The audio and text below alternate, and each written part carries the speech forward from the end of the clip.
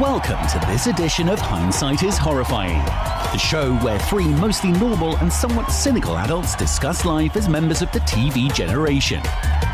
Now here are your hosts, Darth Jada, Jason Mitchell, and Adam B. Oh, that wait son a of minute. a bitch. Where's Adam? I don't know. He's off lollygagging around. Did he disappear again? He's doing some, what could he be doing? I don't know. What's that term I heard? Sex tourism. Oh, yeah. Didn't he go Is to he- Japan for that? Malaysia. Malaysia. Oh, the teledildonics. Yes. It's a very big convention. Conference, yes. Very big deal. Hello, everybody, and welcome to Hi. Hindsight is Horrifying. Welcome back. Where we are not doing our year of hell. No. It's over. We're we've done. moved on. It's wonderful. Yeah, now we're doing a movie that we all actually kind of like. Our future's so bright, Darth Vader had to wear shades. Yes, exactly. No, you'll understand why I'm wearing shades very soon, Hindsighters, because we're discussing a very special movie this evening. We assume that Mr. Brown likes this movie also, but he's not here, so we get to tell him what he thinks. That's okay. I get to be alone with Mel, so it's all right. I'm okay with that. And I get Julia. Yeah, you get That's Julia. good. I get That's Mel. good. That's a decent trade-off. It's not awesome, but it's Hey, she's beautiful. Julia Roberts actually looks very lovely in this movie. She looks lovely in every movie. What are you talking about? She's a hooker with a heart of gold. Oh my God! Yes, she is. Pretty woman walking down the street. No, I was talking about Aaron Brockovich. Well, there you go. Yeah. There's that too. But yes, so Hindsighters, the movie we are discussing this week, it was Darth Jader's pick. Well, it was sort of a mutual pick, honestly, between Jason and myself, with Mr. Brown out of town. That rhymed. We chose Conspiracy Theory from 1997. A wonderful year. Yes. 1 year before the greatest year in motion picture history. And I was 9 years old. I graduated in 96 from high school. So this was 97. I hang out with older Well, wait a minute. fellas. So wait, did I see this? I guess I was a freshman in college when I saw this. I would assume so, yes. That's right, because this is actually the story, and spoiler alert, which... Beware. Yeah, come on. When I saw this movie, one of the most enjoyable movie-going experiences of my life was throughout the entire movie, there's, which is obviously about conspiracy theories, and Mel Gibson is somebody who is very much into conspiracy theories. NASA comes up a lot. Yes. Yes, it does. And They're trying to kill the president. Yeah, and I saw this movie on opening night, and back then, opening night, even for a movie that was just, a Richard Donner, Mel Gibson movie, Right. There was a line. People were waiting to get into the theater. And we watched it. We went to the early showing, and on the way out, I was walking out with my friends, and we were walking past the line of people waiting to go in, and I said, I can't believe it was NASA the whole time. You've told this story before. But now I can say, yeah. And you blew the movie for everybody waiting in line. That was great. But actually, how happy were they when they got to the end of the movie and they realized it wasn't NASA? It was not indeed. That's true. It was, hello, I'm Patrick Stewart. Captain Picard, I think you mean. Let's get our shit together. As an American, so he's Captain Picard in this movie. That Every single time he came on screen while I was watching this, every single time in my head I heard, and I'm Patrick Stewart. Oh my God, of course you did. Well, this is one of the few projects that you hear Patrick Stewart with an American accent, and he does it. I can't think of anything else. I've never seen him in anything. Yeah. I'm not saying he hasn't done anything else with an American accent. I'm just saying this is the only sample I have of it. I've never seen him do anything with an American accent besides this movie. Mel pulls off the beanie. He does. He does. He pulls it off. I love me some Mel Gibson. Mel pulls off everything. You know what? Oh my God.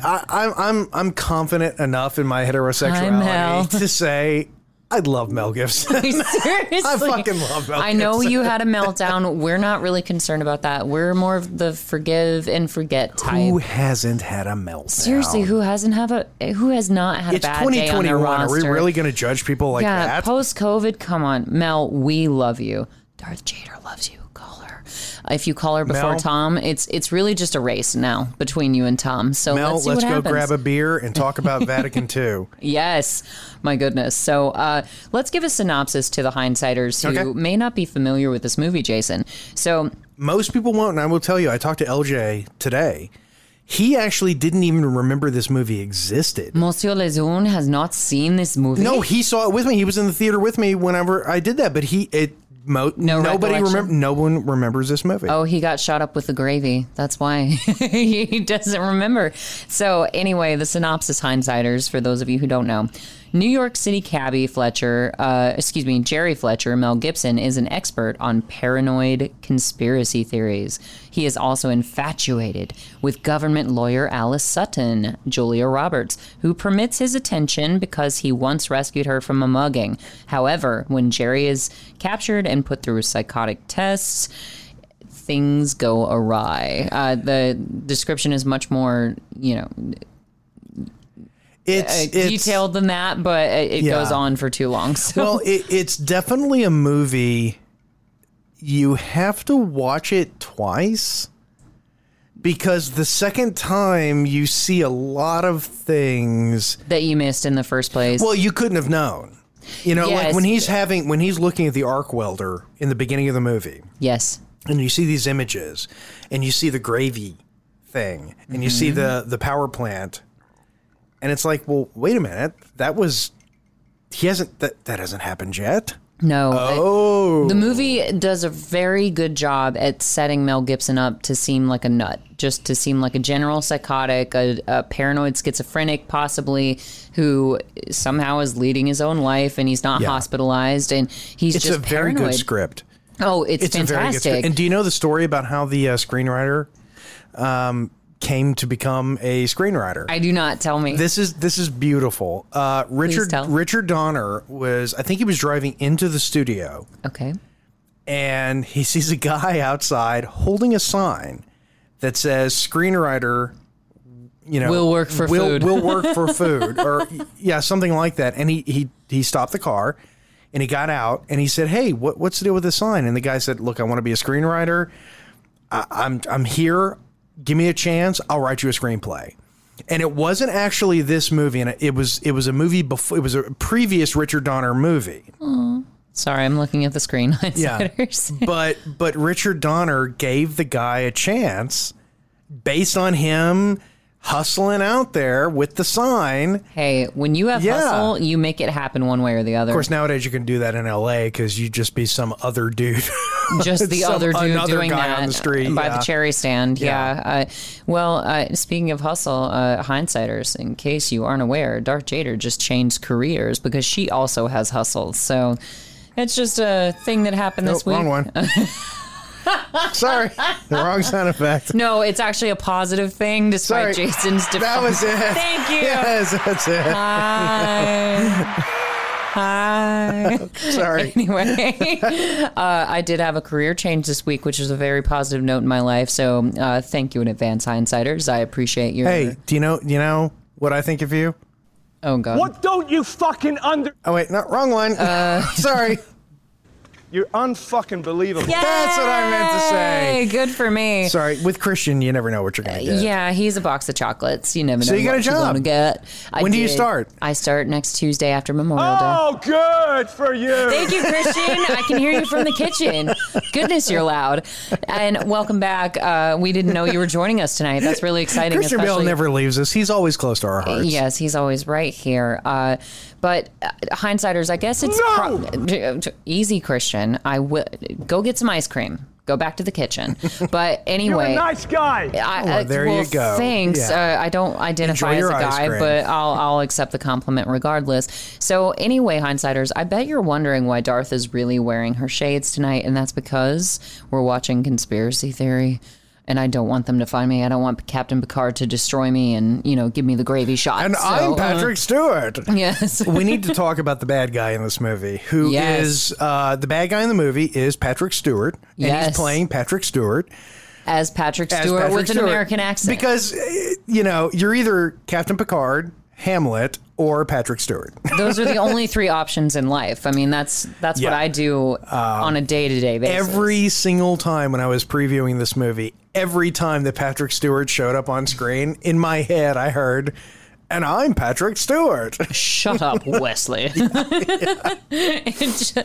But yeah, so Jason, going back to your original point, I can see why it takes you more than one viewing of this movie to really understand it, because the script does do a phenomenal job. The writer did a phenomenal job in and of itself, because it's actually a very good movie. It is, because you're set up to believe that Jerry really is this paranoid kind of schizophrenic person with no ground to stand on. But then it turns out that he's actually right about every conspiracy theory that he has. Well, the thing is, as far as the screenplay, as far as the screenplay works, it's like an onion, and there's layers. Ogres are like onions, there's layers, and you peel it away, and there's more story. You peel the layer away, more story. Peel it away, more story. Yes. Do you hear me, J.J. Abrams? Well, he's working on his lens flare. Leave him alone. Because if he had done conspiracy theory, it would have just been, oh, I know, there's a guy, and he's crazy. And then lens flare. And lens flare, yeah. And Zachary Quinto. And, Zachary Quinto. But, so this movie starts off, you really just see Mel Gibson / Jerry, that's his character. He's just this cabbie who shares all of his conspiracy theories, and he's super chatty with all of his He's got fares. 5 subscribers. Yeah, he does have 5 subscribers. He's only got one more subscriber than we do. Very true. And we have YouTube. How pathetic are we? Exactly. He had them in print in the 90s. My God. Are you kidding me? This guy would have to work nowadays. That's true. Yeah. I mean, he does work. He's a cabbie. He's no, I meant at his conspiracy theory stuff. Bob. Yeah. That's what he's doing. Yeah, that was he's lifting up the skirt of the night. I between the Patrick Stewart gag and lifting up the skirt of the night, that Pulling was down the pants of the night. I kind of realize why I enjoy this movie more now than I did 25 years ago, because there's Don't laugh. It's not right to make fun of the night. Oh, Bobby. Your daddy worked so hard for you, little girl. I'll refrost it. It's delicious. For those non-Bob's Burgers fans, sorry. Yeah, so Jerry does have to re-enter his apartment a different way every single time he goes home. He's clearly paranoid. There's something off about his life, and you think that it's really just all in his head until you discover later in the movie. That's what's so awesome about it. Yes. That's what's so great. It's layered like an onion, just like you said, Jason. It turns out that he's actually not crazy. No, and that's he's not. That's such a great dynamic for a story. It is. Because, it's like the Arrested Development thing. When you watch all of Arrested Development, you realize the only one who's really crazy is Michael. Yeah. Everybody else is living in their own little world. They're actually fine. Pretty sane. They're acting accordingly depending on what's happening in their lives, whereas Michael is the one who's trying to he's the lunatic. Maintain the circus with the monkeys in it. It's crazy. But Jerry's sort of the same way, and he's obsessed with Julia Roberts, as we come to find out. And the book, The Hooker with a Heart of Gold. Oh my God, poor Aaron Brockovich. Poor pretty woman walking down the street. But Mel Gibson, I love that he smashes the roach. Yes, and then he just hangs it back up again. And what do you mean hangs it back up? He smashes it with the spatula, and then he finds a roach in his kitchen sink. And then he just hangs the spatula back up again. Oh, I thought you meant he hung the roach up, and I was like, what? No, he puts it in an old Chinese food box. But so you come to find, like, at Jerry's apartment, not only is his pantry, what do you call that? Like the storefront. It's like a storefront bar cage that prevents people from getting into his pantry. He's got a padlock on his refrigerator and on all of his containers. But his Lee and Perrins Worcestershire sauce is not locked. What did you just call it? Worcestershire. Worcestershire. No. You see, we're gonna have a debate because unlike some Robin Hoods, at least I can speak with a British accent. Oh my! Good for you. It's the Shire of Worcester. Anyway, Carrie would be so ashamed of me right now. But anyhow, Mel Gibson does keep all of his food, not just his refrigerator, but individual his yogurt, his coffee, like individual foods in his refrigerator. He keeps them padlocked with different combinations. He's so paranoid about somebody poisoning him or dosing him. Well, that's the least of it. Oh, well, yeah. I mean, because, as it turns out, he has the entire apartment designed to go up in flames. He does. He's got it padded so where he can't burn down the building. He can only burn down his own apartment, which is, I think that's neighborly. Yeah, he's a very clever guy. That's neighborly. Like, you don't want to burn down, he's thinking about it. Miss Smith's apartment next door. She's a nice old lady. Jerry is actually a brilliant guy. Yes, it's very Manchurian Candidate / Jason Bourne. He's brainwashed. You come to find later in the movie. So spoiler alert. Sorry, hindsighters. But yeah. And he's been abused. He has been by government methods. He was experimented upon like a guinea pig, which is all totally true. One of the first clues that you see with Jerry, the fact that he might not be completely just schizophrenic, like paranoid, all that. He has a problem with one of his fares. He's taking a guy home and he starts talking to the guy because the guy that he picks up and takes home, the guy kisses this woman sort of passionately on the sidewalk, and Mel Gibson's like, "Oh, you're in love with her. I saw the way you kissed her. That's like, the sound of love." Yes. And he's like, "I don't even call it love. I call it Geronimo." Because what he says is, when you're in love, you'll jump right from the top of the Empire State and you won't even care, screaming Geronimo the whole way down. Love gives you wings. And then he's talking about Julia Roberts and he says, "Oh, I'd die for her." And I thought it was Red Bull. Red Bull gives you wings. No, Red Bull gives you a horrible cancer. Sponsor us, Red Bull. But so you come to find that the lady that Mel Gibson he's in love with Julia Roberts and he stalks her. Fun fact. Do you know who almost got the part before Julia Roberts? Please tell me. Jodie Foster. Ew. Well, no. Okay, well, let's reserve our judgment. I like Jodie Foster. No. I like her, but like I can see why she didn't end up being Alice, because with Jodie Foster, I don't think of romantic stories. With Julia Roberts, I can see the seriousness of her character, along with the fact that she could fall for a guy like Jerry. There was one person who could think of a romantic story, and his name was John Hinckley. Because he shot Reagan. He shot Ronald Reagan. He did. And why did he shoot Ronald Reagan?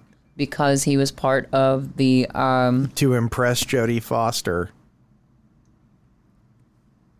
Yeah, that's the reason. You're kidding me. I've never heard this. That's the stated reason. It was to impress Jodie Foster. Shared gas, hindsighters. I've never heard of this. And so it's sort of like seriously, that's why he shot President Reagan. Yeah. Oh my God. Now, she didn't do the movie because she was already committed to do Contact. Oh, right, with Matthew McConaughey. But I think this would be an excellent opportunity for me to take my shirt off for the aliens. Are those aliens? I can't do McConaughey. It's hard to make fun of him because he's actually an incredibly... I know. He's such a talented actor. I love Matthew McConaughey. But, Buick, what are we thinking of? What are we doing?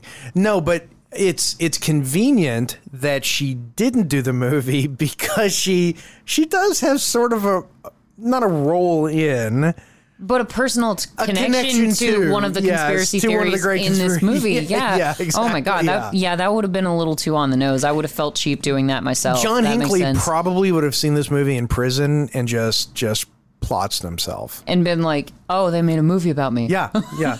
John Hinckley. Yeah.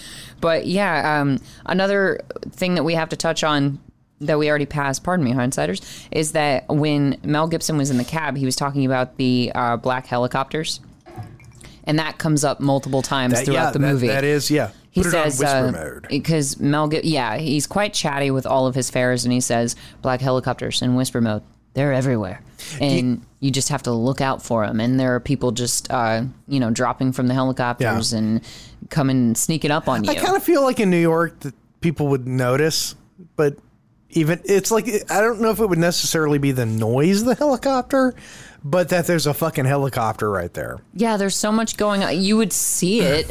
Even though there's all this street clatter, I totally understand what you're saying, Jason. Now, it's like you're 30 feet off the ground. I see you right there. Also, helicopters make a lot of wind. They do. They tend to disrupt patterns. Yeah, all the newspapers are blowing everywhere, but I don't hear anything. It's a little bizarre, yes. Now, An interesting thing that I noticed on subsequent viewing, did you notice whenever Mel Gibson, early in the movie, he goes into Julia Alice's office, when she's sitting down and she goes to take her coat off, Mel Gibson goes in there and takes her coat off. Okay. Very gentlemanly, and she's very... Yes, he's so chivalrous with her. He's so protective and sweet. But there's a hint that the screenwriter puts in there showing that Patrick Stewart is the exact opposite of Jerry. Because when Patrick Stewart is having lunch in the hospital cafeteria with Alice, he pulls her chair back as a gentleman, and you can see on Alice's face how uncomfortable that makes her. Well, I mean, that's a thing. It's an interesting, just like with Jerry, it's okay, you can take my coat off. Well, and see, I think that's the differentiation between how they know each other. So hindsighters, for Jason already kind of, well, I read it in the synopsis, but Jerry rescued Julia Roberts. He rescued Alice. That's their first interaction. So she has this chivalrous and, mindset toward him where she feels safe with him. She knows that even though he's pretty kooky and he's got his quirks, like, he's not going to harm her at any given point. Well, and remember the backstory, though, about her father. Yes, her father was murdered, hindsighters, for those who don't know. Yeah. He was assassinated. And you come to find, spoiler alert, that it was actually Jerry who was supposed to assassinate Alice's father. He didn't, however. But ever since Alice's father made Jerry vow that he would look after Alice. Right. So that's why no matter everything that's going on with he's basically the Terminator. Kind of. With everything that's going on, he gets, the gravy shot into his brain, and he gets the psychosis, and they mess with his mind, unfortunately, and they turn him inside out. Like, they scramble him like an egg, but then the one solid thing that he cannot let go is Alice. Because he agreed to that. Yes, he affirmatively said, I'm going to do this, as opposed to it being forced upon him. Yes, it's something that he wanted to do, and Alice turns out to be the reason why Jerry didn't assassinate her father, because he saw her, he laid eyes on Alice, and he was just dumbstruck. He couldn't get over her. He loved her immediately. And it's amazing to me, literally, when I was a kid. And this movie came out in 97, so I was 18. Yeah, about 18. When you say like, it's not that bad. 18. Yeah, we're not that different in age. No. Yeah. Especially now that we're in our 30s and 40s. Who cares? Yeah, when I'm 80, it's really not going to make a fuck worth of difference. I'll be there pretending like we're still doing our podcast in our nursing home. Don't worry. But whenever I was a kid, and for the past 50 years before then. Oh, and this is a part where you also see that Jerry's not paranoid, but keep going. Right, yeah. No, Jerry's not paranoid, yeah. No, he's not. But for decades and decades, it was just a given thing that nobody fucking trusted those fucking cocksuckers at the CIA. Oh my God. Well, nobody did. It's just Slater. No, but you go through movie after movie after movie, go all the way back to, all the President's Men. It doesn't matter. Whatever. Day of the Jackal. The intelligence community was always seen as bad because they were so inherently secret and so inherently powerful. You never knew what their next move was going to be. And it could be anything. Yeah, and you had the Democratic Senator Church back in the 70s with the famous Church Commission, where he uncovered all of these horrible things that CIA and FBI did. And it's so amazing to me that all of a sudden everyone's so comfortable with the CIA and the FBI, and it's like, no, they've been the bad guys for a long time. They haven't changed. Hard decisions. Yeah, they're still you know, above the law, et cetera, and I will get off my soapbox. No, and I'm Patrick Stewart. You need to have your alarm system, and this is something that I don't think I texted this to you, Jason, but you can show the hindsighters. So Jerry has a sophisticated system at his apartment where he puts a beer bottle on the top of his door handle, so it Very can drop. clever. Yes, Very clever. so it can drop and shatter. It's his own, home alarm system. It's just a beer bottle. Now, what you just saw, hindsighters, is my dog gate, and it stays in front of my front door in case somebody is clever enough to whittle their way through my front door, and then the gate will fall down and clatter, and I'll be made aware to anybody's presence in my house in case my dogs don't pick up on it. So I'm a little bit of a Jerry. I've got my own extra alarm system at the house. That's why I scatter caltrops every night. I sprinkle them outside and inside the door. Like you do. Yeah. Yes. And when I run out, I go to, areadefense.com. I love it. It's so thorough. But yes, now we're to our first torture session. So With I'm Patrick Stewart. Yes, Jerry has pushed the envelope a little too hard. He has his 5 subscribers who you come to find are all dead except for one. And so Patrick Stewart rounds up Mel Gibson and takes him to a rave. Takes him to... it's basically a rave. Is there always a pool, or was there just a pool later when he... No, there's a pool here. Okay, there's always a pool when he's torturing his subject. They don't waterboard him. Because waterboarding is where you put like a towel over their mouth. No, they straight dunk him in the water. They actually put his fucking head underwater. Yes, they straight up try to quasi-drown him. Which I was watching this, and you watch this movie, and it's weird because this movie, it's rated R, but Richard Donner really pushed for it to be PG-13. And he really tried to make it a PG-13 movie. Yeah. And it has a lot of humor in it. It does. It's subtle, though. Even the music is kind of lighthearted at times. I love you, baby. But the thing is, like, you're watching this and you can't help but put yourself in Mel Gibson's place. Oh, absolutely. And I'm watching this and I'm thinking, if you dunk my head underwater and you're trying to get something out of me, I'm just going to breathe the water in. Really? You're not getting shit out of me, asshole. I guess it depends on how important the information is. I'm drowning, and you can go fuck yourself. Okay. You've got nerves of steel, sir. He's dead. And I'm Patrick Stewart. But, I mean, Patrick Stewart does play the villain rather convincingly because growing up watching him on Star Trek, this was the first time I ever saw him as the villain growing up. This is his best movie role since Life Force. I've never seen Life Force. I'm trying to refute. I thought that was going to be one of the make you cry movies that you were going to force me to watch. No, it's good. Okay. Well, it's good for men and lesbians. Yeah. For anyone else, it's... I don't know that I'd be into it. Let's talk about the fact that Patrick Stewart gets a little too close to Mel's face. Well, he kind of has to because Mel has to bite his nose almost I hate this off. level in Wolfenstein when you're in the wheelchair. I fucking hated that level. So, okay, Mel Gibson is, he's strapped to a wheelchair and his legs are free enough that he can kind of crab walk himself away from his torturers. Yeah, they should have put those little brakes on. That's how they should have. I don't know. This is kind of a cheap wheelchair. I don't know if it even has those. Maybe not, yeah. But It's Mel the Gibson, one George bought for that girl after he... never mind. What? In that episode of Seinfeld. Oh, my God. When he got the cheapest wheelchair. Anyway, sorry, insiders.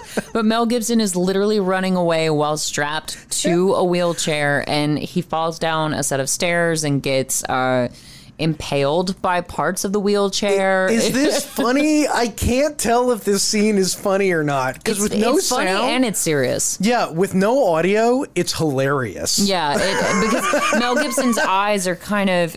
I'll take my sunglasses off for just a moment. Mel Gibson's eyes are kind of.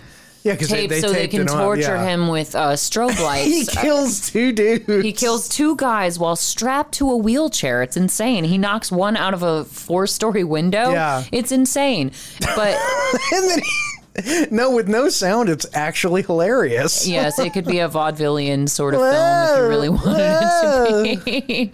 But I guess the joke's on me. poor Mel Gibson. But the poor guy, Jerry, he's just like a rabid dog running around for most of the movie, and nobody believes him. He's pure survival instinct. Yes, and he's operating on it. It's very, like I said, Josh was the one to say it at home. He said, "Oh, so it's very Manchurian Candidate," because he's never seen this movie or hasn't watched it for many, many years. And I said, "Yeah, it's a little Jason Bourne." And he pulls that spoke, the wheelchair spoke, out of his kidney. Out of his kidney or his liver. You're not really whatever. sure. But it's got to be painful. It's something that doesn't supposed to have a hole in it. Yeah, poor Mel. He's in shock and he's got to get to a hospital. He needs help. He needs help so desperately. And now, but who's the person he seeks out? And he doesn't go to a hospital. Alice. Yeah, he goes to Alice. Yes. Now, let me tell you one thing though, and I do. Maybe I should feel bad for thinking this, but so Patrick Stewart leans in. Mel Gibson lunges forward, gets Patrick Stewart's nose in Mel's mouth. If I was in that situation, I can promise you one thing: you wouldn't have a nose left. It would be in my mouth when it was over with. I guess it just depends. Or it would be hanging by a thread. Because who bit off? Was it Evander Holyfield's? Mike Tyson. Mike Tyson bit off Evander Holyfield's chunk of his ear, and that's cartilage. It's the same thing. If Iron Mike can do it, come on, Mel. Well, when you look at the stitches later, I know I'm a bit of a nerd. The stitches are actually higher up on Picard's nose, so I don't think that Mel got. That's why you have to chew. You have to chew. So this is the strategy, hindsighters. If you're ever strapped to a chair and you have to bite off someone's nose, bite the tip. Just the tip. Yeah, just the tip. Just the tip. Are you going to pay for your lunch? Just the tip.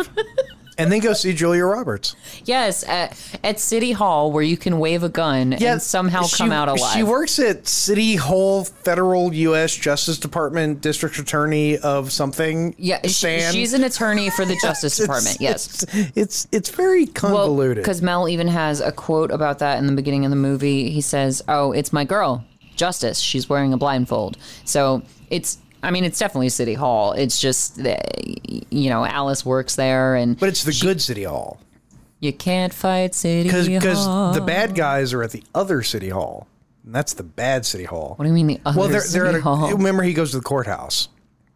Where the CIA, literally on the directory, it says Central Intelligence Agency. Like it does, yeah. I just feel like that's a giveaway. Yeah, it's... I know where they are.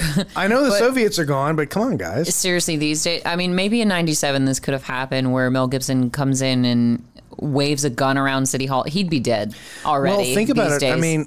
Every one of the wide shots of New York, what do you see? The Twin Towers. And you can't watch it without thinking, this was made in a different world. I wasn't going to bring that up. But yeah. But it's a totally different world. They have metal detectors and it's like, hey, give me your keys, Yeah, they're just like, Jerry, keys. Jerry, keys. He just throws them at the guard and the guard throws them back. The 90s, hindsighters, for those of you who didn't really live through them, Look, Mel's getting all he's like...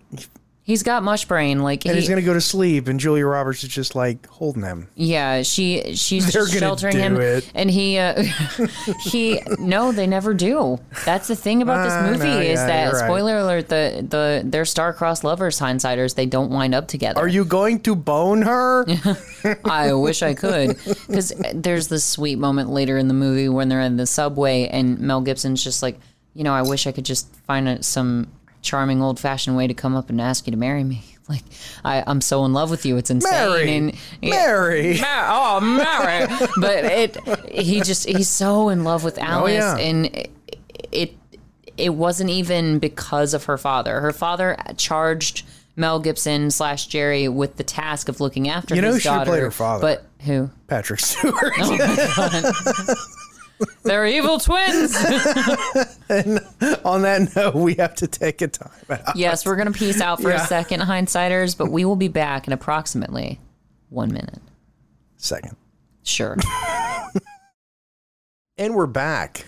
Hi. Took a little bit longer than we thought. Ran out of alcohol, so we had to push back everything a few days. Yes, it is now Memorial Day, so happy Memorial Memorial Day to all of those who never made it home. We appreciate you. And for those of you watching this when it comes out, on YouTube, Memorial Day was a few days ago, but, it's the spirit. Yes, it's exactly. the thought that counts. We always appreciate our veterans and those who did not make it back. Anybody who served our country, we are extremely proud to call you a fellow American, so thank you. Absolutely. And so the movie has moved into Alice. Alice has changed. Yes, there's been a gear shift in Alice's attitude toward Jerry. Alice is definitely the protagonist of the movie. Jerry's the antagonist. Oh, big time. Jerry stays basically the same the entire movie. And her whole world gets turned upside down. She falls in love in a matter of days, or you don't really know what the timeline is, do you? It's probably a couple of weeks. Yeah, it feels like it. Yeah, that's probably a little bit longer. But yeah, so Alice, she kind of yo-yos with Jerry, honestly, because at first, what did she say when he first shows up to the courthouse? She goes, "Oh, this guy has a restraining order waiting to happen." Right, yeah. And she's just sort of tolerant of him because he saved her from a mugging at one point. She's got a good feeling about him, but she knows, he's ultimately a good man, but he's telling her crazy stuff. He is. He's trying to convince her to call Washington and warn the president that they're going to kill him with an earthquake. Right. Yeah. Yeah. So, the infamous they, and that's what she keeps asking. Yeah. She's like, "Who's they, Jerry? Them? They? Who is it?" And he doesn't know. He can't tell her because he's been brainwashed. You come to find. Yeah. It's a very Manchurian Candidate, Jason Bourne kind of a situation where he doesn't have the memory that he needs to really clarify what happened to him and why he has these really odd triggers. Like with once he starts melting down and they put the gravy in his system when they shoot him up, he starts like envisioning Looney Tunes and all these other crazy things. So it takes a while to get down to the bottom of what Jerry's actual problem is. And Jerry, of course, he has become separated from Alice because Alice found out that Jerry was watching her. And didn't care for that, because which is totally understandable. Because when they escape his apartment, she sees that there's a shrine to her, like pictures, paintings, you name it. Well, but then he starts scares her because he's like, he sees the picture of her father in the apartment, knowing that her father's dead. And her treadmill faces away from that picture. He's like, "That's why you push yourself. You're running away from the photo of your dad because you like there's some, feeling about that." And she was like, "Oh my God, are you watching me, Jerry? What are you sitting in your car?" And she's looking out of her blinds to see like where he might have been parked. Yeah, and he's not smart enough to go, "No." Well, she already saw the shrine, so I mean, I just put two and two together. You know? So she's upset with him, and those crazy things keep happening to where she can't trust him, and then she's getting half truths from everyone. That's not Gary Cole, is it? The guy in the front seat. He looked very familiar. He looks like Gary Cole, but I don't think it's him. It might not be. Let's see. Oh, classic! No, that's not Gary Cole. Yeah, classic prank: tying a fruit stand to the back of your enemy's car. Yeah. That guy does look like Gary Cole, but no, that's not him. He looks like Gary Cole from Office Space. Yeah, he does. Oh, see, now you hit the police car. Now it's going to be a whole big mess. Now it's a huge dilemma. He caused a kerfuffle. Yeah. God, I miss Mel Gibson. I know, I do too. I just miss that goofy ass Mel Gibson. Yeah. Because it's, it is serious. Well, this is one of the first movies I ever saw him in and realized I had a crush on him. I was just like, he's so sweet. And like, but he was just one of the classic leading men before he had his meltdown. Yeah. And he's back. He's as back as I think he's going to be. Yeah. I am disappointed. Last Christmas, one of my goals for last Christmas was to watch Fat Man. And I didn't do it. Oh, it's already out? I think it was straight to streaming or something. Straight to digital. Yeah. And I was going to watch it because it just looked like, okay, it's Mel Gibson being actiony, goofy, silly Mel Gibson again. And I do want to see it. I'll save it for next Christmas. He's Santa Claus, so is he fat in that movie? Like, did he gain weight for it? I don't know. Let's find out. Probably so. I would have to assume so. But then he gets back into shape because, like, Santa Claus is a badass who used to work for the government. Oh, kind of like Kurt Russell in that other one. Yeah. Kurt Russell has now played Santa Claus. He's got like the third of the And it was bizarre enough when Billy Bob Thornton played Santa Claus. Like, he wasn't the real Santa Claus. He was a mall Santa, yeah, that but was still. a mall Santa, though. It was still, though. And, oh my God, is Walter Goggins in Fat Man? I might watch it now. I don't know. The bad guy from Justified, the one with the bird hair, Boyd Crowder. He's Raylan's like arch nemesis. Yeah, I assume he is. No, I'm seeing him in the trailer. Yeah, that's awesome. You know what I'm curious about is what happened to Julia Roberts. I haven't seen her. She became a mother, and I think she's just started focusing on her family because she's been married something like 3 times, and I think she settled down with either a cameraman or a producer, somebody who's not really in the limelight. Yeah. But she's got kids. Well, that's good. No, he doesn't look fat in this. I like the idea of people Here, you can show the hindsighters. That's Walter. Yeah, there you go. It's either Walter or Walton Goggins. I can't remember. Walton Goggins. There you go. Yeah, so that'll be this. We'll do that this Christmas. That sounds like fun. We'll do that. Now that I see that Mel's not morbidly obese in it, yeah, I'll check it out. He does still sport the beard. You know, he's definitely in a beard phase. He is, and it was really wild there for a second. It wasn't. It was not a fashionable one by any stretch of the imagination. But no, I like the idea that Julia Roberts got out of the game. I don't know that she got out of the game. I'm looking at her IMDb right now. I don't know that she's probably in something that I just haven't heard of. Yeah, I think she's just doing different kinds of projects. Maybe she's doing indie stuff. Who knows? Yeah, she might be. That's what a lot of the actors do when they try to cool things down from their careers. But, you know, especially when they have a family, because she's not one of the actresses that like transitioned to television when that happened. Kind of because, you know, a lot of actors do that just because they have a steady place to live for a longer period of time. Yeah, and she didn't start Goop and start selling vagina candles. Sweet Jesus, Gwyneth Paltrow, what happened? Did you knock your head too hard making those Marvel movies? I'm pretty sure Gwyneth Paltrow was always nuts, and you know, now she's just got the freedom to express her insanity. Yeah. I say that, but she's in a TV series called Gaslit that apparently never heard of it. Oh wait, wasn't she in that movie that she was in that Amazon series that with the dead goldfish? Dancing Women or Dancing Woman? No, it was like it was the one about people like vets. It was a place for vets to come back. Yes, okay, I know what you're talking about. That's it. She was in that. I didn't see it. I didn't either, so that's why the titles are not jumping out at me. But she's been working, not nearly as much as she used to. But she's got a movie called Ticket to Paradise coming out in 2022, so she's still working. Yeah, sounds like an Adam Sandler movie. Yeah, kind of does. So I shall pass. No, but getting back to conspiracy theory, the movie does sort of change a bit where it goes from sort of focusing on the conspiracy stuff to being a kind of classic 80s, 90s fugitive. A little bit. You kind of expect the janitor from Scrubs to run out and say, Kimbo! Yeah, I mean, he's evading, you know, law enforcement. But the cool thing is that he's not evading, you know, the cops. He's invading this all-powerful, you know, omnipotent, omniscient, Captain intelligence community. Yeah, led by Captain Picard. Yes, because, I mean, he was trained by them. It's just like how Jason Bourne can give the government the slip the same way when you train somebody to be that stealthy and that intelligent. Yeah. It's going to happen. New York in the 90s. Look at that. God, that town was so cool. I've never been. It is such a shame what's happened to that town. It's just not the same. Oh. You know? In fact, what was it?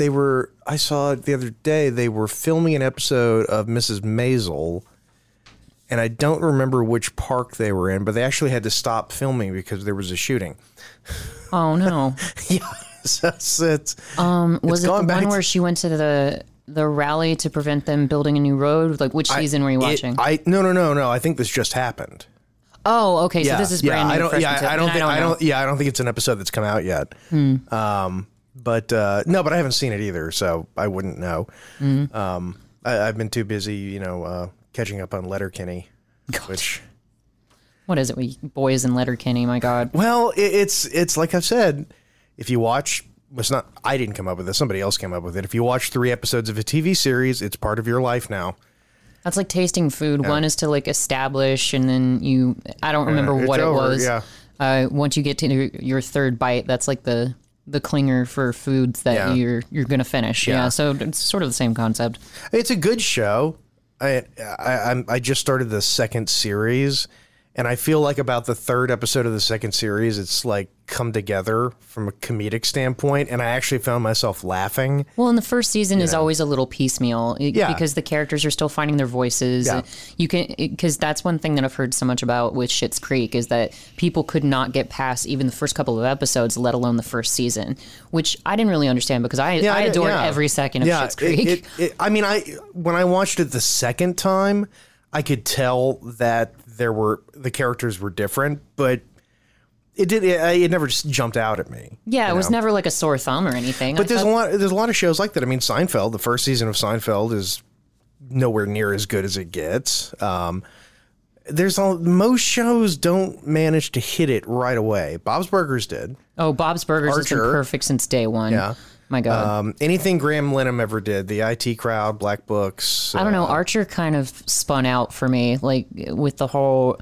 Oh, later on. Later on. Oh, yeah, no, I mean like from the beginning. It was hitting the ground running. It was consistent with the characters and their development, and yeah, I totally agree with you there. Yeah. But yeah, Julia Roberts is being gaslit. Yeah. Because every time she thinks that she can trust Jerry, Picard comes up with some kind of half-truth, and he's the one who reveals to her the fact that Jerry was the one who, I think he says like straight out that Jerry was the one who assassinated her father, who was a judge, right? Stop letting him make you believe things. Yeah, exactly. He doesn't even have to shoot her up with gravy. My God, he just tells her little half-truth lies, and she believes him. Well, think about it. She's a Justice Department attorney. Yeah, she's a logical woman. She's in that system, you know, and like people in the system tell you things, you tend to believe it over a guy who's definitely a bit odd. Yeah, odd is putting it lightly. He's definitely disturbed. Yeah, and it's like, well, what's easier to believe, what this guy's saying or what Jerry's saying? Well, especially since this guy's, an official. He ranks above her. He wears a nice suit, and Jerry's running around in a New York cap, and jeans, and just tying fruit carts to SUVs. That's the admirable thing about his character, and I think that's where she ultimately finds trust in him. Is he's always trying to protect her. He never hurts her. He never loses his mind on her or goes crazy in her direction. He's crazy a lot around her. But the worst thing and I'm not saying this is a light crime by any means. The worst thing he does is watch her. And that's because you come to find it's because her dad charged him with her protection. He was like, look after my girl when he was dying because, spoiler alert, hindsighters, Mel Gibson did not kill Julia Roberts' father. He was programmed to do so by the shady Captain Picard, but he didn't go through with it. By the CIA. And he must have drank him about 15 Dr. Peppers. And it is interesting because when you go back to the beginning of the movie, when Jerry is talking to the guy and saying like, oh, this girl I love, it's like, well, does she know that? No, I've never told her, and then he just says, I would die for her. Yeah. And it sounds creepy, but then you realize that it's like Jerry's sublimating. He knows he's got this attachment to her, but he doesn't understand why. And he doesn't know it. So his brain just says, well, you must be in love with her. Geronimo. That's what he calls love. He calls it because you have to. It's like jumping off the Empire State. You're yelling Geronimo the whole way down. Yeah, and I think we mentioned that earlier in the episode. But so Picard flashes a picture of Julia Roberts with her father, and she's got a past activity. She used to be an equestrian, but she doesn't ride anymore. She was an equestronaut. It's too hot to trot. But her love for riding kind of died along with her father, and so Mel Gibson sees that she's got a picture of her with her horse, and do you remember what his name was? I think it was Tiny Dancer or something. I was like, that's a cute name for a horse. Oh my god! But so she's kind of evasive when Mel Gibson's looking into that, and he's like, "Oh, do you still ride?" And she's like, "No." And just sort of puts the picture down and dismisses it. No, it's a character trait. Yeah. We'll do some exposition on this later. Okay, fine. I can wait. So, Picard, and I'm just going to call him Picard. So Picard is attempting to get Alice to betray Jerry. Turn him over, yeah. And it is an interesting thing because this is really the crux of Alice's character changing. This is her arc, because now it's the rubber's got to hit the road. Yes. Do you really believe Jerry? Do you really want to, put that kind of confidence in him? Well, especially after she just broke his heart, because when they were on the subway together a minute ago, Mel Gibson proposes to her. He's asking her to marry him, and she's just like, what? You're insane. And he trusts her to such a heartbreaking level. Yeah. He falls right into the trap because it's Alice. And Yeah. there's nothing he wouldn't do for her, even though she turned. Right. That's the one bad thing that he does, or like not even bad thing. The one time he turns his back on her is when she shuts down his proposal and says no, like, because he says, you don't love me, and she's like, I don't, and they're just kind of hemming and hawing, and he's Yeah. like, oh, you don't love me, and then he runs away from her because she breaks his heart so hard. Yeah. It's so sad. Yeah. You know who would have been great in a movie with Mel Gibson? Me. Yeah, okay, maybe. Burt Reynolds. A Burt Reynolds Mel Gibson movie would have been just awesome. That would have stopped the heart of every woman in America. Oh my God. Because we know that when you put Mel Gibson and James Garner together, it's great because they were in Maverick together. Yeah. Which is I love Maverick. It's one of my all-time favorite, just enjoyable movies. That's why I'm excited about Goggins being in the movie Fat Man, because I love him. He's a fantastic actor. He was on Community. And he was the guy who did the lie detector test with the gang after Pierce died. Oh, yeah. Spoiler alert. Sorry, hindsighters, if you haven't watched Community. But if you haven't by now. He's hammered at the end, and he's like, I'm a cool guy. I'm fun to hang out with. But yeah, that's Walton Goggins. He's amazing. And he was the transvestite hooker on Sons of Anarchy. Oh, well, there you go. He is the bell that does not tell. That was his tagline for his business. He's a fantastic actor. I love him. But yeah, so now they are collaborating with Julia Roberts to trap Jerry. Yeah. And poor thing, she goes through with the plan. And that's the thing. Jerry's whole thing is he trusts her. Yeah. And that's both his strength and his fatal flaw. And this bothered me. It's such a little thing, but this pizza that he ordered to her office, trying to get her to sneak out and meet him in the street, she tells them where they're going to be going and, betrays Jerry. But the pizza looks so disgustingly fake. When he pulls it out of the box, he's like, hey, is that still hot? I'm starving. And he's just like eating pizza and driving over the bridge. Which is funny because you'd think in New York that would be the easiest prop to come up with. It's just fresh pizza. Genuine looking pizza. Genuine pizza. And it wouldn't be that hard to procure. I tell you, it is weird, because every once in a while you are driving down the street and you do see like the SUV, and it has the government plate. I mean, we saw an unmarked SUV the other day on our way to Ren Fair. And you always just want to say, what do you guys up to? There it is, the pizza. Yeah, and fortunately he didn't notice the bug. That was terror. Oh, look, and they've got a Star Wars thing. They stole that from an X-Wing. Yep, they totally did. They're going to blow up the Death Star after this. These idiots couldn't blow up the Death Star. But this is one thing that I've learned, especially in the acting world, with the eating the pizza, getting back to that for a second. I learned from John C. McGinley that the best food you can possibly have to eat, obviously it's not going to work in a car, but he always says that he tries to go for soup whenever possible, because you can't really see, unless they've got a shot of the soup, you don't track the level that it's at, and you can more or less pretend to eat it. Because if you have multiple takes where you have to keep taking a bite of pizza and eating all day long, like it makes people sick, like with Will Ferrell and all the candy and Elf. Yeah, and also, I mean, it makes you screw up your lines. Oh yeah. See, I watched this scene and I just imagined Deadpool showing up. Huh. That'd be pretty awesome. Yeah, let's get a was there a Mel Gibson, Ryan? What? No, it was Bruce Willis and Ryan Reynolds. They were together in a movie. I was going to say Deadpool. And I don't think Mel Gibson's ever been in a movie with Ryan Reynolds. Mel Gibson needs to. There are so many good pairings that we got to get Mel Gibson back out there. Hollywood, seriously, make it so. Just do it. Yeah, I mean Picard, he's still acting, not very well, but it's not. What's he doing now? He's in Picard. Oh, I haven't seen that. It's terrible. Oh, that sucks. It's absolutely god awful. Because when I first saw the promotions for it, I thought it was just like a fan art thing. I didn't even know it was real. No, it's real, and it is dreadful. Oh. But see, even Jerry, and he doesn't for a second believe that Alice might be the reason why they're being followed. He already had a game plan in place to ditch the car in the middle of the bridge and cause a kerfuffle and switch cars.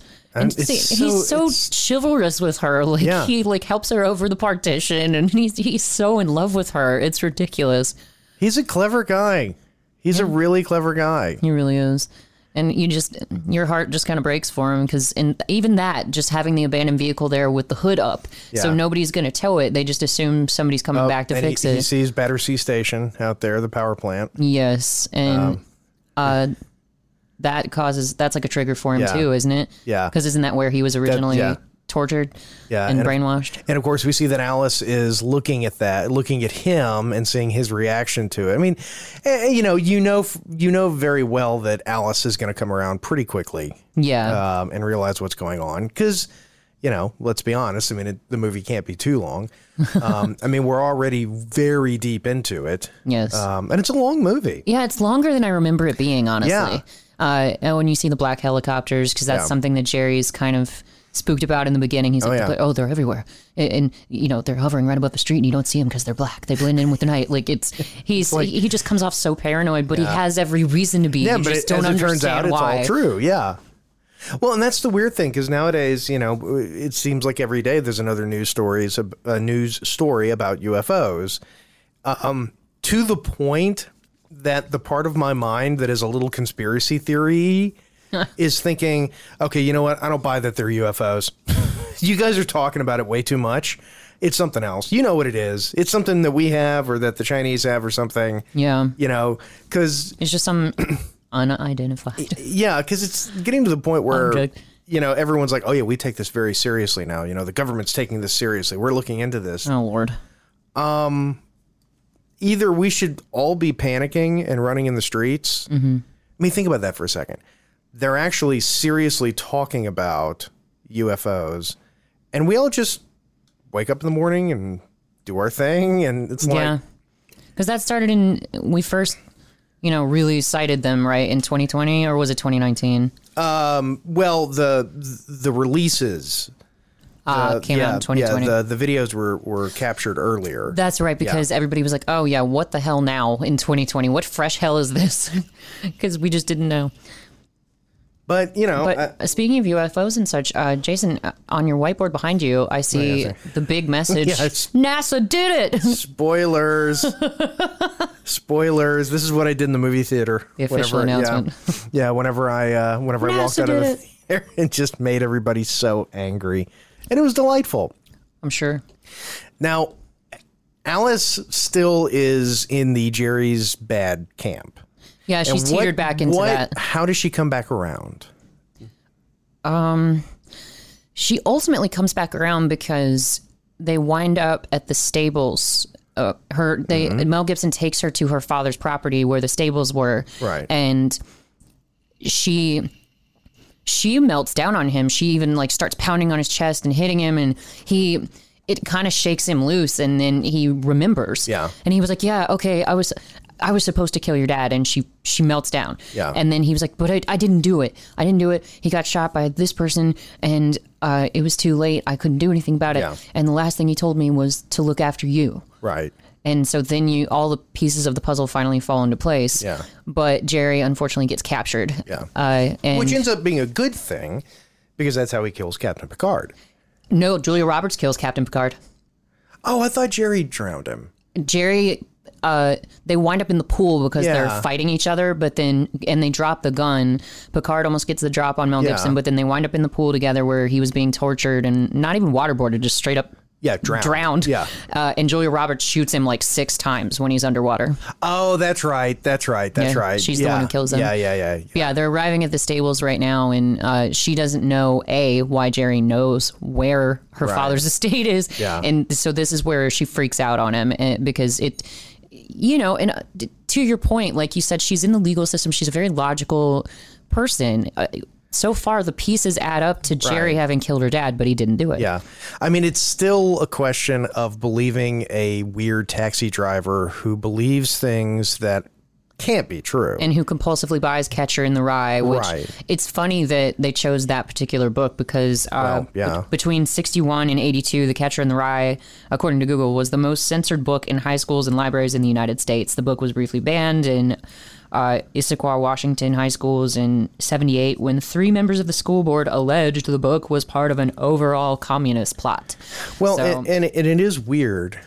And Jerry's, he's all cloak and dagger as well, and he's got all these odd theories, and they're trying to censor him. They're trying to censor the message because he knows the truth and he's trying to get it out there. Yeah. So it's funny that they chose Catcher in the Rye for that. I mean, I know they did it on purpose. Yeah, well, because it is the one that had tied into at least a couple of assassinations and assassination attempts. Yes. So it's a well chosen book for this story. Yeah, because what's his name? The guy who shot Lennon, Mark David Chapman. Mm-hmm. I mean, he did have it. And that's what Mel Gibson was talking about earlier. He's like, you notice how serial killers only have 2 names and people who assassinate people have 3 names? Yeah. Like serial killers, Ted Bundy. Like, and he just goes off naming all these different people who've murdered. Yeah, but then he can't think of Sirhan's middle name. And she's like, does she say it? No, she doesn't say it. I think I read it somewhere where they were like, oh, he did have a middle name and this is what it was. Yeah, I don't remember. Yeah. But yeah, because what you come to find is that Jerry's dad, or excuse me, Alice's dad was actually working with Jerry because he figured out, that's why he was assassinated. He figured out what Picard was doing with this MK Ultra program. Yeah. And so he was trying to help Which is Jerry. real. Is it seriously? Oh, yeah, MK Ultra is real. Wow. Yeah. I mean, like, it's hardcore confirmed real. Yeah, because it looks like it's... and Alice even says Manchurian candidate, electroshock that induces vegetative states. Like LSD was a big part of it. Mm-hmm. And the technology was stolen and eventually shot down when Hinckley shot Reagan. Yeah. And Jerry was a test subject. But yeah, the program was apparently terminated in 1973. Yeah. So that's, that Alice's judge of a father figured all this out. And so he was trying to help Jerry piece everything together and get down to the bottom of the mystery, but he got assassinated for it. Yeah. Probably should have taken some more, hardcore steps to maintain your security. Yeah. If you start fucking with the CIA, you better... There's nowhere to hide. Yeah, you better know exactly what the hell you're doing. You've got to basically... You can't hide. You have to stand out and button. The way you would do it today is not hiding at all. You've got to stand out in public with cameras on you and people all around. And show them that you're not like... I'm not dead. Yeah. I'm not dead. Okay. I am not committing suicide right now. If anything happens to me... Get yourself declared sane by a psychiatrist and a therapist. Like, to go the whole 9 with that. Yeah. So that way, if somebody does track you down, there's some evidence to prove that something happened to you. But he just he tries to protect her at every single turn. And damn it, Jerry. Damn it, Jerry. But Jerry unfortunately gets captured. I can't not think of Rick and Morty when I hear that name. See, I think of Parks and Recreation. No, because Jerry's the schlemiel and the schlemazel. Yeah. But poor Jerry does get captured, but Alice escapes, and you have that callback to the fact that she runs all the time on her treadmill because they did they shoot him up with something, or are they just holding him at gunpoint in the helicopter? I can't remember. No, I'm looking right now. I think they just have a gun on him. Yeah, so he's just pinned down in the helicopter, and then Alice gets away and jumps a fence and just sprints like a freaking Olympian. Oh, and they shot her boss. Yeah, that's a pretty clear indication that that they're bad guys. That's the beautiful thing about it. And that was some, that really sucks that he got shot because he was just concerned about her the entire time. He was like, I don't want to use her as bait. I don't want to do this. So he had to get shot because him getting shot made it that was the final nail in the coffin to convince Alice. Okay, Jerry's definitely telling the truth. These are bad guys. And he's Jerry's so proud of her. They're sitting up in the helicopter flying away while she's running from that guy who she just tricked into falling down like a well or something. Yeah. And they're like, Picard tells him, you shouldn't watch Jerry. It's a moment without hope. And he's like, oh no, you've never seen her run. And it's so sweet. He's so proud of her. It's ridiculous. And she does run well. Yes, she does. She's almost a Tom Hanks level runner. Good form. I have to question whether or not she could get away.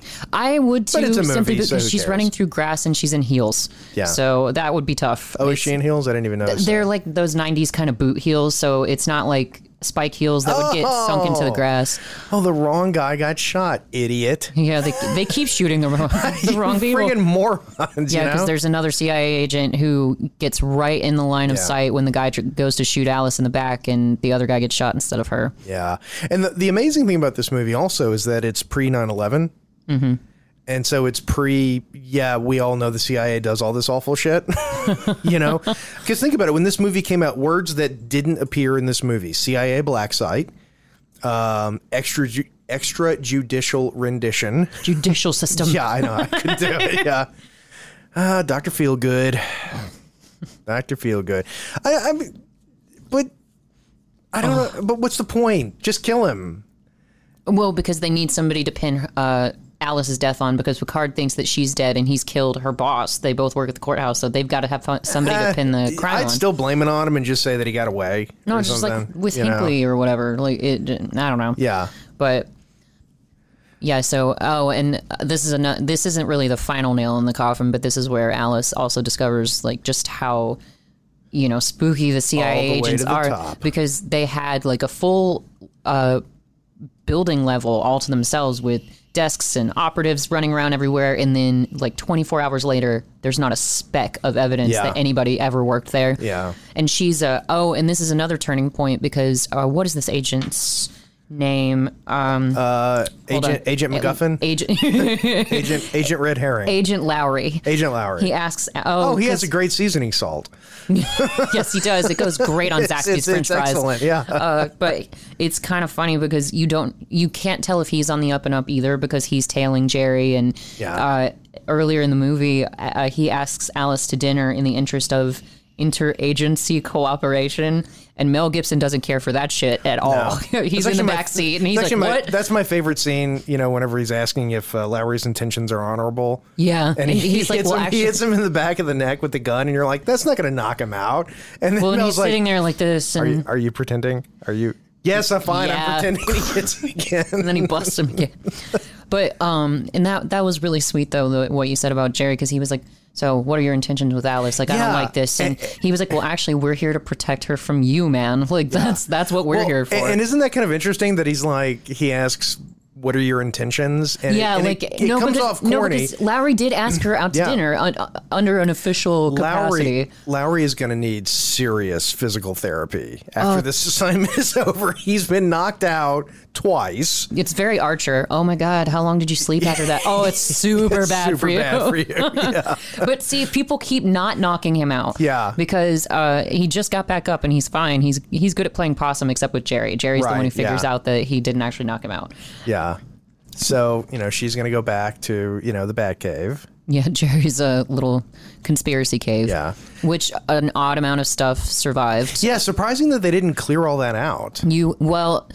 Yeah, because they did follow them down there, but I guess it's painted on the walls, but you would think that they would paint over it or something. Or maybe they want it there so they can show that he's, he's crazy. They'd frame him just like they did. That makes sense. Okay. That makes sense. Yeah, that does make more sense. So, yeah, God, it's just a collage of all of these different crimes that have been committed, and he put a lot of work into it. Yes, he did. He's quite an artist. No, I mean, it's very well painted. No, the guy's got talent. He does. Oh, and look, there's the building. Oh, that's a convenient thing. Now she can go to that building. Yeah, she did. She pieces it back together, because you do see her look at the smokestacks. Yeah. When they're in the car together, like you mentioned earlier, but then she sees that it's painted, and that's how she figures out that that's where they took him. Right. And it is it's an ominous building. It is. It's like an insane asylum. Yeah. And they have the cutest moment where Jerry's laying on the floor and he's all doped up. Germain something mental hospital. Oh yeah, so it is a mental hospital. But they have Jerry in this closed off. Why does it have those big smokestacks? That's kind of because yeah, it is. Oh, well, the smokestacks are over there. Oh, okay. That's not the same building. Okay, that's just what you can see from the bridge. That's right, because Jerry saw it when he drove out the first time, when he was in the... Or he didn't see it, but when he was in the back of the laundry truck. Yeah. And the truck drove out. It's just a landmark that helps to guide Alice to the right place. Because, I mean, is he really going to... I would have checked the mental hospital first, too, because if, they're trying to frame a Better watch guy for out. It's being probably cuckoo. haunted. Yeah. I suspect that a mental hospital. Oh, look, it's Captain Rogers' shield on the wall. Yeah, and it's lit up. That must be. Yeah, they must have bought that from Think Geek. It's the Arkham Asylum. Yeah. Two-Face. The Scarecrow's there. Yeah, Scarecrow's there. He's going to blast you in the face with that powder stuff. Run. Geronimo. Yep. Son of a bitch. Well, because you No way, I'm not in. You- I'm putting together a crew. I'm in, you son of a bitch. You son of a bitch. I'm in. But it's going to be a heist, Morty. A heist. I just figure that a mental hospital, they'd leave more lights on. Well, it is nighttime. I know, but And you never know, that's true, if lights are flickering and stuff, you don't want to.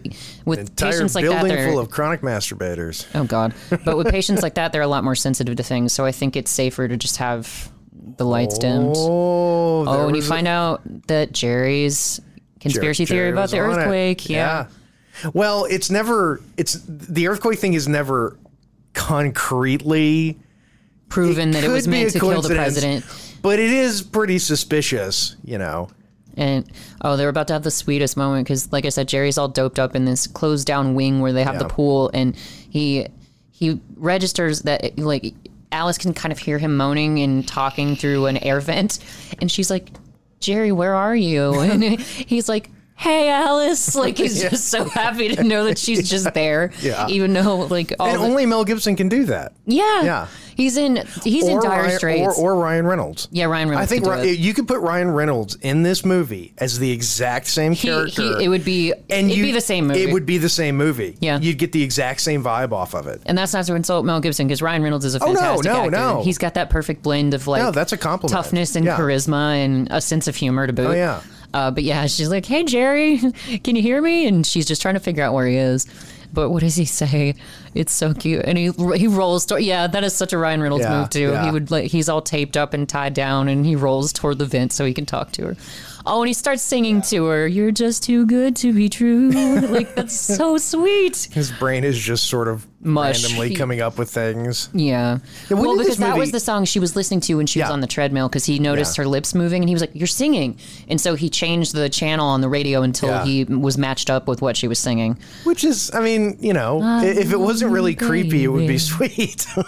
Yeah, it is really creepy. Yeah.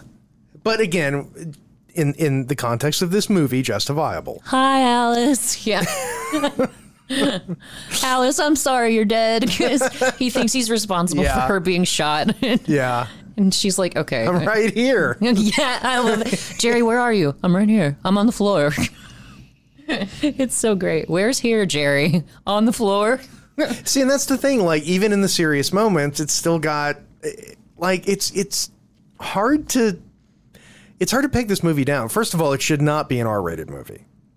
Yeah, there's nothing really that terrible in it. There's nothing in it it's got a decent deal of violence, but nothing gory or particularly brutal. They don't say the F word once in the whole movie. Yeah, I don't think they do. They don't. I think they curse a little bit, but yeah, it shouldn't be an R-rated it's not. movie. I mean, it's like it should be PG-13. Yeah, and the smokestacks. That's because that's the room they put him in every time they bring him to the hospital, and so he can see the smokestacks like reflected in a light. Yeah. So that's what it was. That's why the smokestacks triggered him earlier. She better have a gun. She does. She I know. She just hit Lowry in the neck with it. No, just because I know you gave the guy $100, but.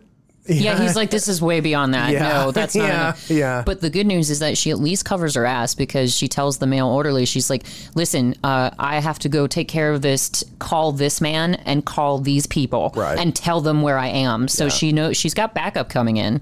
But it's a question of time. Yes, it is. Especially, later. $100 doesn't cover. I'll clean the place up. Yeah. I mean, she definitely. I wonder if that would work. I've always because in movie, I don't think you could smash a master lock with a fire extinguisher. I don't know. I don't think so. I've never tried it. We should myth bust it. Yeah, we should try that. Yeah. So he's in the spooky wing. Yeah, of course, and you gotta wonder. Of course, the mental hospital has a spooky wing. Yeah, and it's empty, and it has a pool. I don't really understand this. I guess it might have been the patients might have used to have been allowed to swim, but then maybe it presented with some issues, or I don't know, or they did the ice baths. Oh, that was one of the things. maybe. Yeah, they used to do that. I didn't think about that. Yeah. Yeah, they'd throw him in the ice bath. Because basically psychiatrists back then were just monsters. They were monsters They were who would shock you. They weren't trying to help shit. No. Well, it's like that movie, the Johnny Depp movie From Hell, where he's tracking down Jack the Ripper. Oh, yeah. And they're yeah. lobotomizing everybody with a hammer. It's nightmarish. Yeah. And that movie's actually similar to this one in one sense.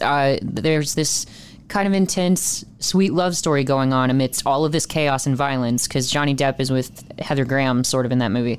But neither couple ends up together. Right. And Jerry has to do it to keep Alice safe because they fake his death. Yeah. And he goes into like WITSEC or something. Yeah. And so they pull up in an SUV at the end when Alice, you see she's back on a horse. And She's good at knocking people out with that gun. yeah, she is. Well, no, she's 50-50 at this point because she didn't get Lowry. She hit him pretty hard. Yeah. But yeah. See, those were the boots I was saying. She's got like at least 2.5 inch heels. I wouldn't want to run in the mud with it. No, that would be difficult.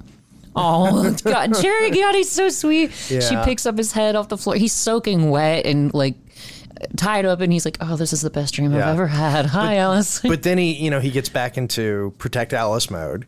Well, yeah, because You know, Picard 'cause, shows up and there's a fight, and he knocks her out for a minute. He is not a gentleman, and that'll. No, Picard's a dick. Yeah, he sucks in this movie, big time. Yeah, he really does. And I'm Patrick Stewart. Yeah, and you come to find, okay, so that's the guy from the beginning. Jerry collects newspapers to distribute his newsletter in the beginning from this guy in a wheelchair who's like a street performer, and they're banging on the top or the bottoms of buckets to drum for money, and Jerry pulls up and he's honking his horn and beating on his steering wheel. Yeah, it's sweet. But the guy in the wheelchair is one of the agents who's actually been keeping tabs on Jerry and trying to keep him safe. Right. So, and you see him walking down the hall and you're like, oh, he was undercover the entire time.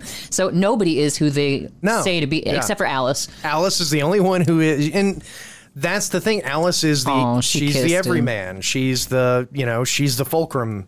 Yeah. We are Alice in this movie. Yeah, she's, like you said, she's the protagonist. Everything about her world changes. Yeah. And Mel Gibson's the antagonist, but only to a certain point. Yeah. He's compelled. Dun, dun, dun. It's Oh, no. Patrick Stewart. Good thing the good guys are there in the hospital too. Yeah. So now it's a matter of time, just like you said, Jason. Let's see. But will they get there fast enough? We'll have to find out. So is that guy, is he FBI? I never wrote that down. I couldn't. Because Lowry is FBI. So I think Lowry, he must, they must FBI. be because they're together. Yeah. So it's the FBI versus the CIA. Yeah, this is back when the FBI were the good guys and the CIA was the bad guys before they were both bad guys. No comment.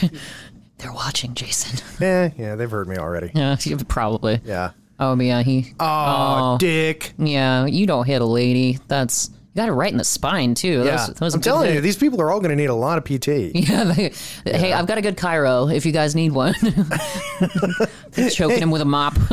He's enjoying this. Well, Mel Gibson just goes apeshit, and that's a pretty common trope with hero stories like that. Like in Doctor Who, when a Christmas tree comes to life and it's spinning and it's going to kill Rose, and the doctor's knocked out, and all she does is like lean into his ear and whisper, "Help me!" And he immediately wakes up out of like a coma to stop the Christmas tree from hurting his girl. Yeah. So, and Mel Gibson like jumps into action with that. Oh yeah, Picard does shoot Mel Gibson, so that's why they were able to let you believe that he died in the end. Yeah. Because she visits his gravestone. She's shooting him. Yeah, she shoots him like 6 times.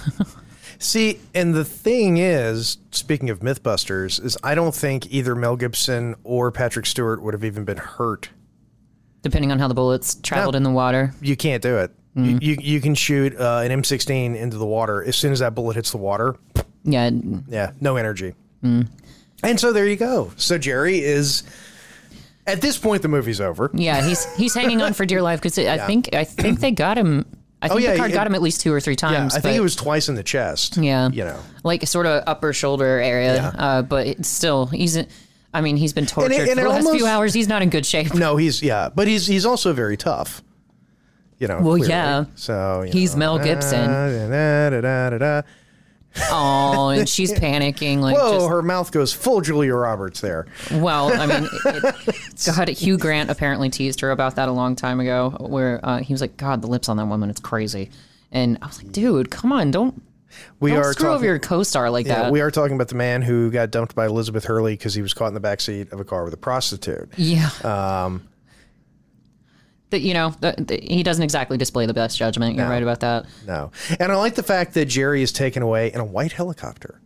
Yeah, it's a nice juxtaposition because he's been chased so much by the black helicopters. It's one of the good guy helicopters. Oh, wow, you were right about MK Ultra. I believed you, but I just had no idea. Look it up, hindsighters. The MK Ultra program that forms a key factor of the plot for the movie is real and well documented. Oh, yeah. It's a real thing. Good Lord. Yeah. Yeah. Oh, wow. And according to Richard Donner, the director, Mel Gibson improvised the opening scenes in which his character expounds on his conspiracy theories to a succession of passengers. Because it is a bunch of random crap. It's a lot of stuff, And so you had to wonder about that. But, she's getting gaslighted everywhere she turns. Poor Julia Roberts, because they fake Mel Gibson's death. Yeah, she needs to go get a job as a small town lawyer somewhere in the Midwest and fall in love with some guy who owns the flower shop and just keep your head down for the rest of your life and just but she puts her father's pen on Mel Gibson's gravestone, on Jerry's gravestone, and I miss your face. I miss your face. Stop it, Barry. Poor guy. But then an SUV drives by when she gets back up on the horse, as it were, literally and figuratively, and she's an equestrian again. Oh, there's Tiny Dancer. You get to meet him. Bucephala. Bucephala. And get it to 2. And here we go. And hey! He's alive! Yay! He's a head in a jar, but he's alive. He's going to start well, the funny thing is that attacks. Because of how so she's on the horse. Jerry sees her. Well, okay, so she puts her father's pin on his gravestone, and that's very important because she's on the horse. He sees her. He's in an unmarked SUV that has tinted windows, so it's not like she could just look over and see him through the window. But then she discovers that the pin mysteriously showed up pinned to her horse's saddle. Yeah. And that was his little way of letting her know that he's okay. Yeah. And because she's just like, son of a bitch, he's still out there. That's awesome. And she's happy, but they don't get to be together. Yeah. Which is a bummer. I don't like that part of the movie. Well, it is such a girl. It is disappointing, but it's kind of funny though, because now she sees that and now she's got a conspiracy theory. Yeah, she does. Because comes full circle. Now it's like, oh shit, now she's going to be the one who becomes obsessed with, and Mel, he states evidence, so to speak. So he's going to go in witness protection. Yes. And he's going to tell everything he knows about MK Ultra. Yeah, he even says, I'll give you the gravy on the whole operation. Yeah, which, as we all know, led to nothing. No one going to jail. Everyone got away with it. Well, the head boss was killed off, so I guess dismantling the program would have been enough. And if they were just following orders and the main guy's dead, that's the easiest situation for them. How did that pin get there? Oh. Jerry. Jerry. Oh, you got the wrong Jerry. Who cares? Just switch them up. But and so that's the movie. Yeah, yeah. And I like that that he hands in the papers to remind the people in the audience who weren't. Oh shit, that's the guy with the newspapers. Yeah, because there had to have been at least half the audience who didn't make that. Who didn't connect it when he was in the hallway. Yeah, but he's got a very distinct mustache and very distinct hair. So I don't know. I noticed it, but because Mel Gibson loves the newspapers, he loves piecing together the conspiracy theories in the newspaper, and he also distributes his newsletter, like I said earlier. Yeah. And then this is so cute. Mel Gibson starts singing, "I Need You, Baby," and the guys start singing along with him in the car. Yeah. It's so cute. And it's not a rated R movie. I don't see why it has an R rating, because it's just a PG-13 action movie. Yeah, and it's actually remarkably wholesome for a movie of that category. Yeah. I love you, baby. Sorry, I was messing up the song lyrics earlier. And then Julia Roberts is all free and happy and riding through the pasture. Yeah, and she falls off the horse. Oh my God. She's spreading on the ground. Oh, no. And Jerry's driving away. Good to know she'll be okay. What an ending. Dr. Dr. Jonas was Picard's character. Played by Patrick Stewart. But look, the black helicopter's still following at the end. But you don't see, you assume they're following Mel Gibson, but they could easily be following Julia Roberts because, you're just not sure. They shouldn't have put the black helicopter in at the end. Yeah, maybe they were leading up to a potential sequel, but... maybe. I mean, maybe. But it never happened. There's not another... Yeah, because the movie, I like it, but evidently it's a very forgettable movie because I actually have mentioned this to people saying that we're doing conspiracy theory on the show, and they're like, what is conspiracy theory? Oh, God, no. People don't remember this movie. I know, they don't. It's a conspiracy. Yeah. I'm telling you, it's real. That's why I really wanted to do this, not just because it's a Mel Gibson flick, but honestly, I've always loved this movie. I can't remember the first time I saw it. I would have been, I want to say fresh double digits, like maybe 11 or 12, but I just loved it. And it was one of those movies that I didn't really know about all these famous assassins and all the history behind it. It was it was more of an action movie. You don't need to, you don't need to know the history to enjoy it. You don't. So Alf to Seinfeld for me on this one would, I'm actually going to put it at an 8. I am too, because when I saw it in the theater, I walked out going, good. And watching it again, this is better. I wasn't fair to it the first time. Yeah, and I appreciate I'm going to give it a 7. It's a 7 because I did like it, but I like it more now. Yeah, I definitely like it more now. Now that I understand the backstory and all the history that goes into these conspiracy theories for the most part, and I understood the movie a little bit better and just appreciated it overall and the character development is great. Like, and I.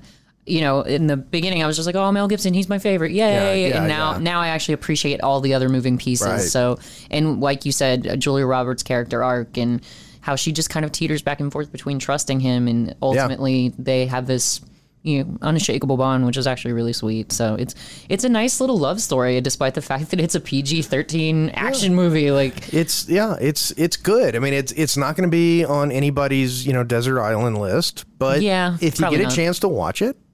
Go ahead and watch it. It's good. Yeah. And on that bombshell, take us home. Well, Hindsighters, this has been a lot of fun for Jason and me. We've had to fill in some, episodes with Mr. Brown being out of town. It was easy. I didn't miss him. He wandered into the desert and we never saw him again. But anyway, we enjoyed having you in the studio with us, figuratively speaking. We always appreciate everybody who tunes in and checks us out on YouTube. So thank you for joining us for your drive time, your listening time, your conspiracy theory time. This has been Jason and Darth, and this is Hindsight, and good night.